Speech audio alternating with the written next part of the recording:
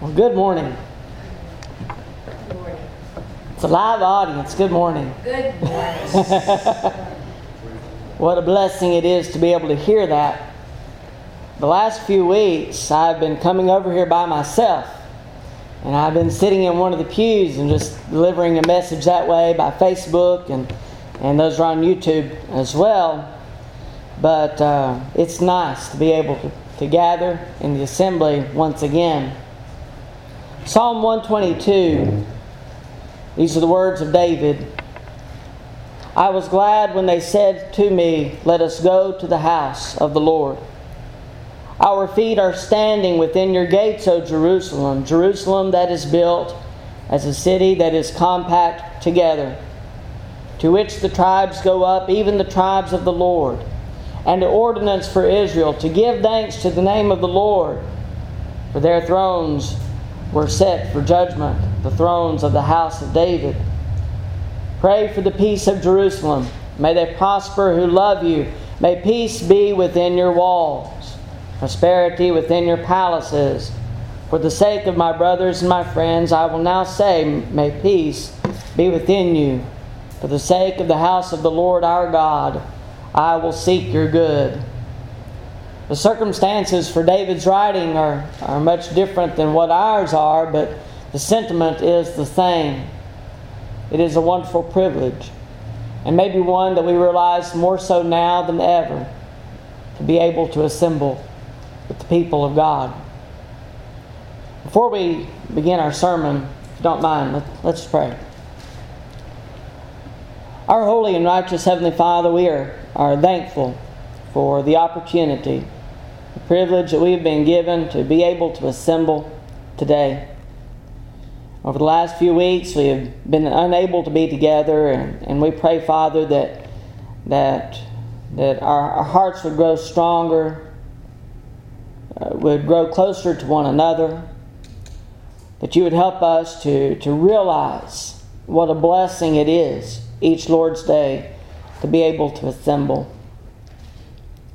We pray, Father, that you would help us to serve you today in the way that you would have us to. Help us to be pleasing in your sight, to honor your name as never before.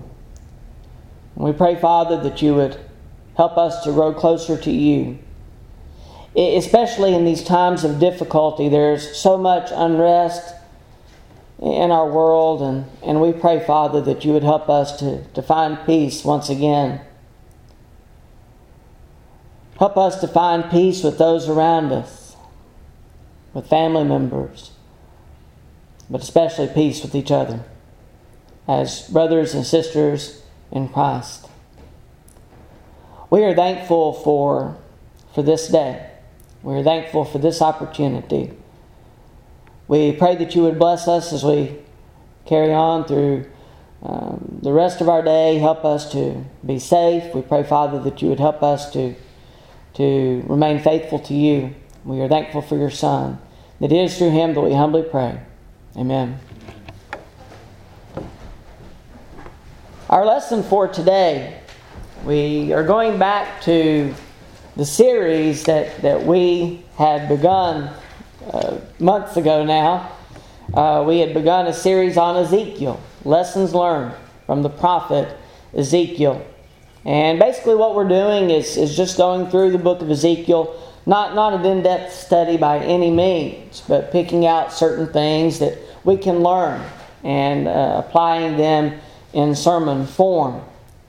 Today's lesson comes from Ezekiel chapter 18, and we'll get to that in a moment. This is actually a lesson that was requested by Miss Nancy. She had said something to me when I began the series about this lesson, so we'll find a way to share that with her later on. But today's lesson, the just and righteous judge. How do you see God? Obviously, we don't see him with our eyes. But how do you see God? Now, many see God for who they want him to be, rather than who he is. Sometimes, whenever we try to get an idea of who God is, we can open up the Scriptures, obviously, and we read from the Bible, And if we truly understand what the Bible says about God, then we have a good understanding of who God is. But there are a lot of people who choose not to open their Bible or not to really study in order to understand who God is. Maybe they take someone's word for it. Maybe they listen to their preacher more so than anything else. Maybe they listen to a family member or a friend or someone of that nature to find out who God is. Maybe they just simply take a basic knowledge from what they've gathered from Sunday school or something of that nature. But many have the wrong view of God, that they don't really know who He is. They see Him for who they want Him to be rather than who He truly is. Some see God as a grantor of gifts, almost like Santa Claus. Do they not? Some see God as a business partner, the one who grants prosperity and good favor. And He does. Whenever we do go through something good, then yes, God is oftentimes behind that. And sometimes He is given the proper credit. Some see God as a caregiver, a grantor of good health.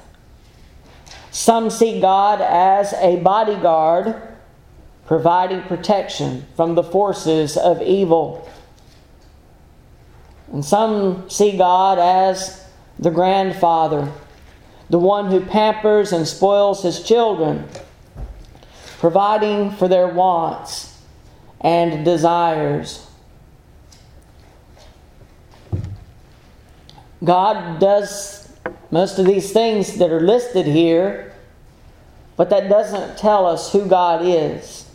Not totally, not completely. In many ways, that God is viewed, in the many ways that God is viewed by various people of various backgrounds, rarely is He seen as a judge. And yet, He is just that. Ezekiel tells us in chapter 18 what kind of a judge God is. You see, He is not a blind judge that does not see when wrong is done. He is not a judge that will overlook wrongs, sentencing, or punishment. God is a just and righteous judge. He judges our deeds, knowing all of our wrongs against Him. He does not judge us based on the deeds of others.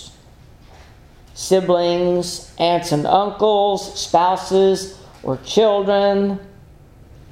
But He judges us based on our deeds, what we have done. Right or wrong, that is what we are judged on. And He always judges based on knowledge of the truth of every matter. Unlike the judges that we have in our world today, there are many judges that we have that whenever we recognize how they judge, they don't have a knowledge of the truth. And just like a jury would, they have to determine the truth by the evidence that is presented by the prosecution and by the defense. But God is a just and righteous judge in that He knows all. He sees all. He knows the truth. You can't lie to God. And His judgments are always fitting and final. I'll give you 2 lesson objectives for today. To learn more about the aspect of God that few want to admit actually exists, and to learn what is required of us as the judged. Turn with me to Ezekiel chapter 18. Most of our time today will be spent in this chapter. Ezekiel chapter 18. We begin with a proverb, the proverb of the people, as it is found in chapter 18 and verse 2. What do you mean when you use this proverb concerning the land of Israel, saying, the fathers have eaten sour grapes, and the children's teeth are set on edge? In other words, the children's teeth become dull because of the sour grapes eaten by the fathers. The same proverb is addressed in Jeremiah chapter 31 and verse 29, and in much the same way as it is in Ezekiel. But the basic meaning of this proverb, the fathers have eaten sour grapes and the children's teeth are set on edge, is that the fathers have sinned and the children are smitten. That's the basic meaning, that the fathers have sinned and the children are smitten. The tribes of Judah and Benjamin believed they suffered for the sins of Manasseh, and the other 10 tribes for the sins of Jeroboam. Basically, they were taking what was happening to them in regards to going into captivity and the punishment that they received. They were blaming it on someone else. Does that ever happen today? Surely not. But it does. Most of the time, whenever something happens, even we as Christians, sometimes we are the guilty party on this. Sometimes we are the ones that place the blame on someone else. Maybe it's human nature, but we try to relinquish ourselves of any guilt. We try to justify something that we've done. And that's exactly what they did. Our fathers were the ones that sinned against God or whoever, and that's why we're punished. We're not punished because of what we have done, but because of what our fathers have done. And they viewed themselves as innocent, unable to recognize, or unwilling to admit their own sins against God. By passing off the blame to previous generations, they saw themselves as innocent.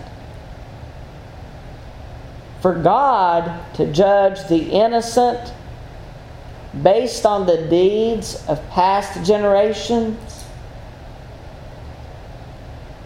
that would be wrong.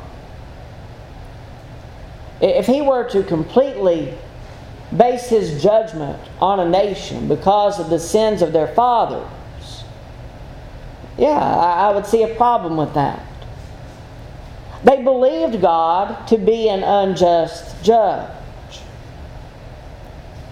But that's not who God is.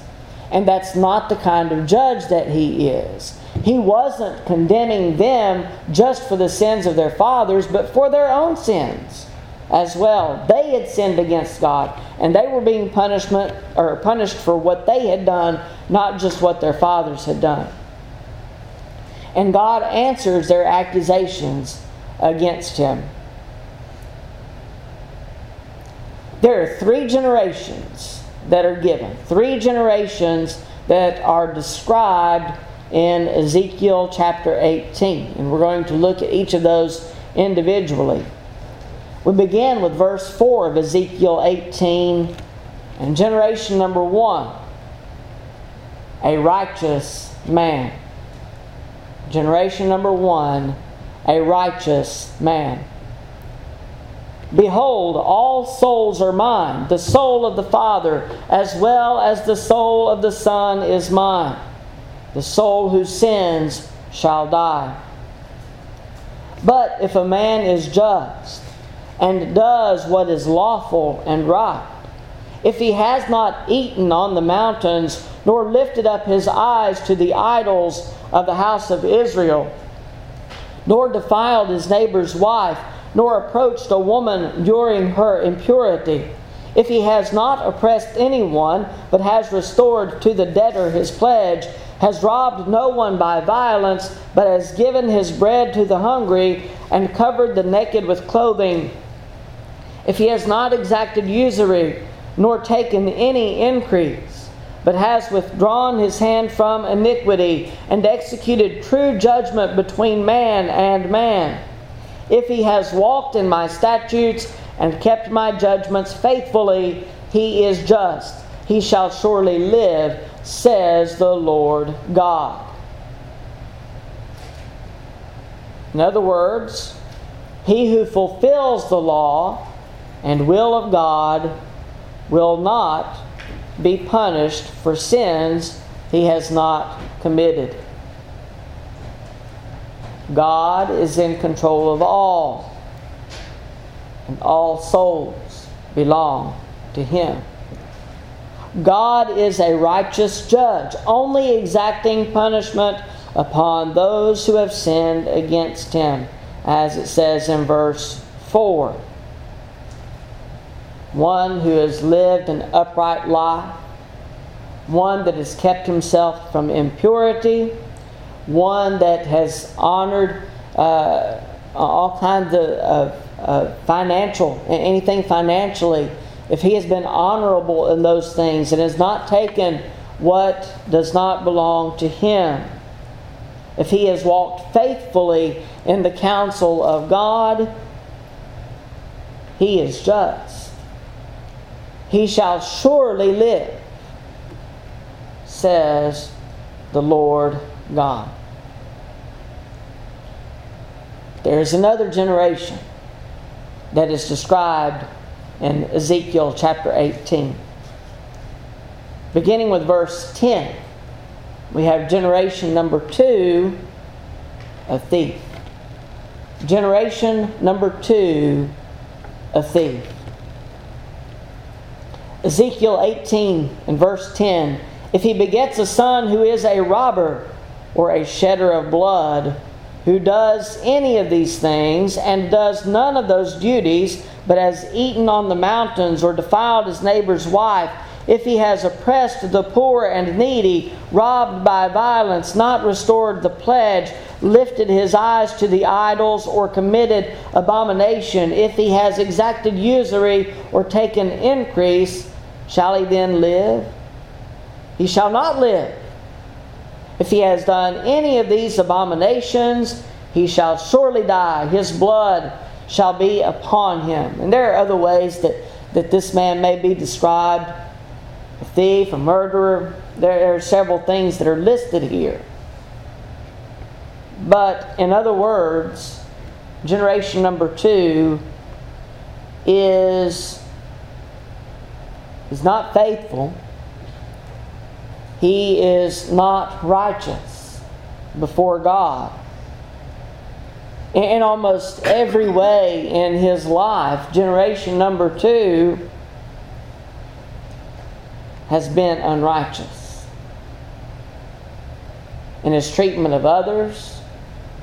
He is not honorable before God.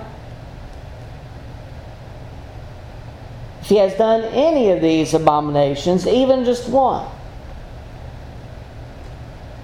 without repentance, he shall surely die. His blood shall be upon him. He is judged for the way that he has lived and his own unrighteousness. And there's one more generation that is described in Ezekiel chapter 18. Generation number 3, one who considers the sins of his father but keeps himself righteous. He considers the sins of his father and remains righteous. Begin in Ezekiel 18 and verse 14. Ezekiel 18 and verse 14. If, however, he, generation number 2, begets a son who sees all the sins which his father has done and considers but does not do likewise, who has not eaten on the mountains, nor lifted his eyes to the idols of the house of Israel, nor defiled his neighbor's wife, has not oppressed anyone, nor withheld a pledge, nor robbed by violence, but has given his bread to the hungry and covered the naked with clothing? Who has withdrawn his hand from the poor and not received usury or increase, but has executed my judgments and walked in my statutes? He shall not die for the iniquity of his father. He shall surely live. Some of this, especially in the middle of those verses, sounds a lot like what is said in Matthew 25, doesn't it, by Jesus? But basically, he sees the sins of his father. And I know that this is kind of a hypothetical scenario. But I believe that he also sees the righteousness of his grandfather. Not just the sins of his father before him, but he would know of the righteousness of his grandfather. Even in the case that he may not know his grandfather, I'm sure he hears of the good person that he was. And he considers not just the sins of his father, but he also considers the righteousness of his grandfather. And if he does not continue in the sins of his father, but keeps himself righteous before God, then he is not judged based on the sins of his father. Neither is his father judged based on the good deeds of the son. But he will be judged based on his deeds. Has executed my judgments and walked in my statutes. He shall not die for the iniquity of his father. He shall surely live. Now, as for his unrighteous father, look at verse 18. As for his father, because he cruelly oppressed, robbed his brother by violence, and did what is not good among his people, behold, he shall die for his iniquity. He is judged for his own unrighteousness. We are not held accountable for sins that do not belong to us. Verse 20. The soul who sins shall die. The son shall not bear the guilt of the father, nor the father bear the guilt of the son. The righteousness of the righteous shall be upon himself, and the wickedness of the wicked shall be upon himself. This line of teaching is also repeated in the New Testament as well. In Romans chapter 14, beginning with verse 12, Romans 14 and verse 12. So then, each of us shall give account of himself to God. So then each of us shall give account of himself to God. The wicked may turn away from his sins. Look at Ezekiel 18, beginning with verse 21. Ezekiel 18 and verse 21. But if a wicked man turns from all his sins which he has committed, keeps all my statutes, and does what is lawful and right, he shall surely live, he shall not die. None of the transgressions which he has committed shall be remembered against him. Because of the righteousness which he has done, he shall live. Do I have pleasure, or do I have any pleasure at all that the wicked should die, says the Lord God, and not that he should turn from his ways and live? In verse 28, because he considers and turns away from all the transgressions which he committed, he shall surely live, he shall not die. Does God take pleasure in the death of the wicked? I remember this thought being addressed years ago when Osama bin Laden was killed. And there were a lot of people that rejoiced. There were a lot of people that were very happy that he was dead. And I remember that there was a preacher that that wrote an article, at least one, that I read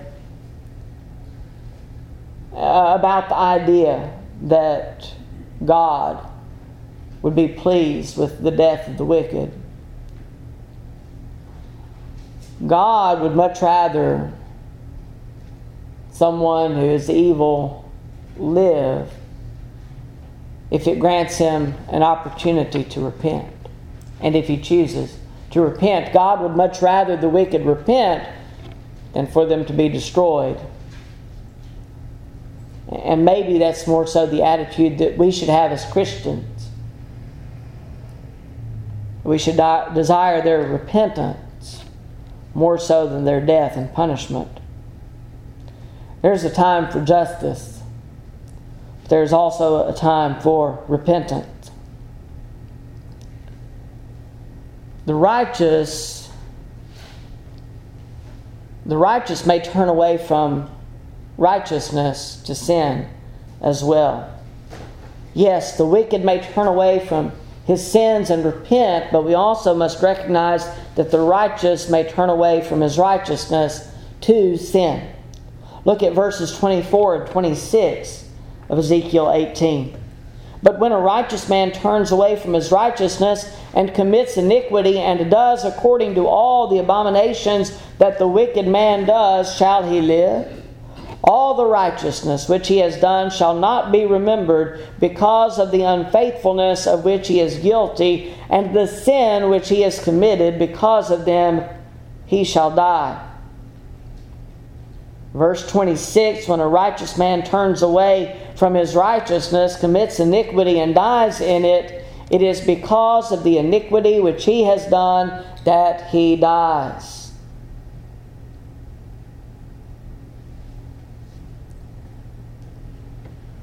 The wicked can turn away from their wickedness. They can turn to God, and they can become righteous. They can repent. They can do what is necessary for them to be in Christ, so to speak. But it also may be that those in Christ can turn away from their righteousness. Have members fallen away from the church? Oh, absolutely. Has it been the case that some have left the church and returned into the world? Oh, absolutely. It's not our desire. It is by their choice. But it is possible for someone who is righteous to turn away from God. It's an Old Testament principle. And it's also something that is taught in the New Testament, and something that is true even today. Israel had accused God of being a less than fair judge over them. They accused God of being a less than fair judge. They thought that they were being punished for the sins of their fathers before them. And maybe that was an encouragement for them to continue in their own sins. But they contended that they were being punished. They were being treated unfairly by God. However, their punishment and oppression were a direct result of their own sins. It was something that the people of Israel had continued in for many years, from generation to generation even. But they were being punished for their own sins, not just the sins of their fathers. They failed in their obedience to God, who in turn asked them to repent. Look at verses 30 through 32. Therefore I will judge you, O house of Israel, every one according to his ways, says the Lord God. Repent and turn from all your transgressions, so that iniquity will not be your ruin. Cast away from you all the transgressions which you have committed, and get yourselves a new heart and a new spirit. For why should you die, O house of Israel? For I have no pleasure in the death of one who dies, says the Lord God. Therefore turn and live. Therefore turn and live. Even today, God wishes that we turn from our iniquity.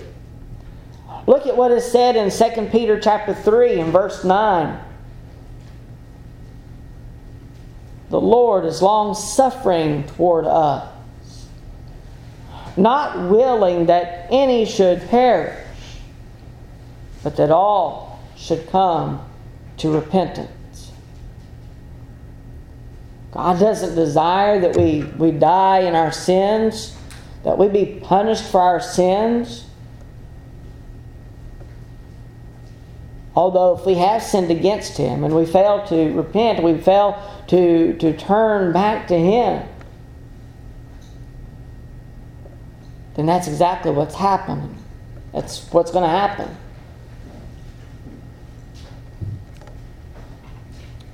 Jesus is going to return one day. The earth will be destroyed. But God desires that we make the proper preparations for our eternity, for judgment, so that we be not found guilty in that day. Now, there is a sense in which we will sin against God, but we have the opportunity that we can be obedient to Him, that we can repent, we can turn away from our sins, and be found faithful in His sight because of the blood of Jesus.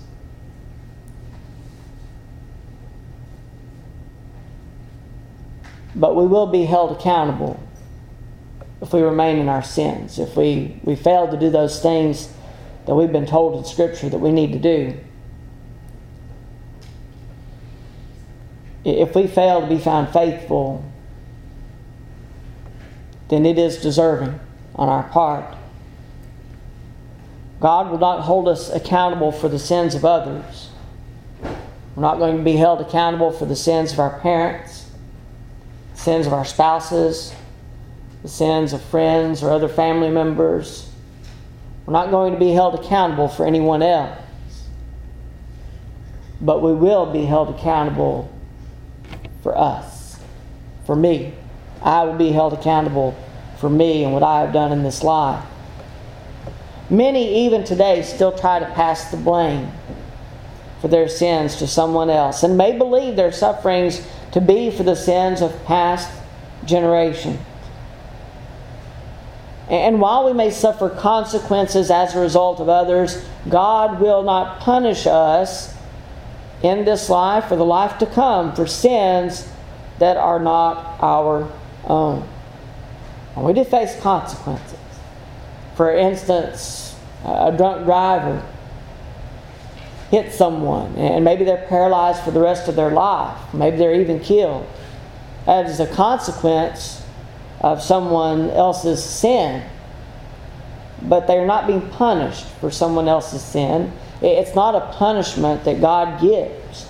And sometimes, as we looked at in time past, it can be used as a blessing. It can be used as something useful in the kingdom of God to help other people. We may suffer consequences as the result of others' sins, but it is not punishment. We should not charge that to God as punishing us unfairly. However, if we turn away from God or fail in our obedience and submission to Him, we will be fairly judged unfaithful and will not be allowed to enter into His eternal rest.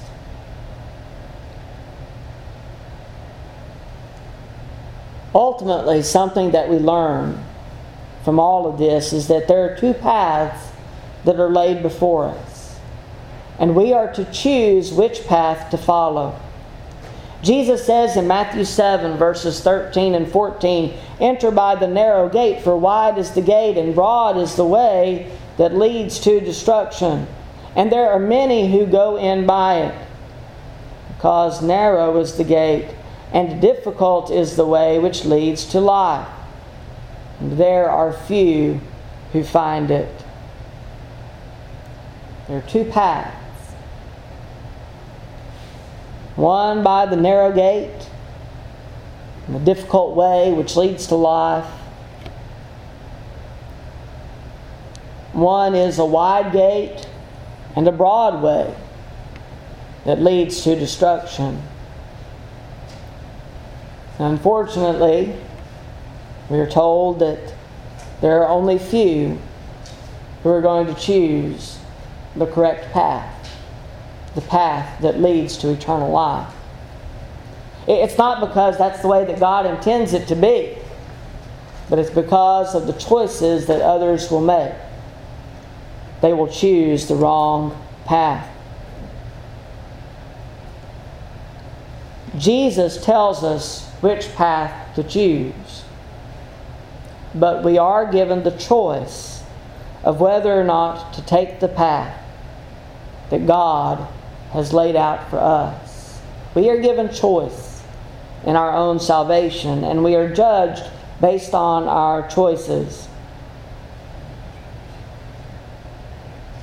You have an opportunity to choose your path. The question is, which path will you choose? Will you choose the path that leads to righteousness, that leads to salvation, that leads to justification? The path of Christ. By faith, confessing that faith in Christ, repenting, and being baptized for the remission of your sins.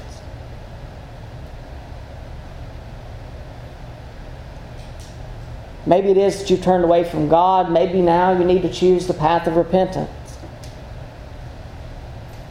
Maybe you need to turn away from your wrongs. Maybe you need help in that area. Maybe you need prayer.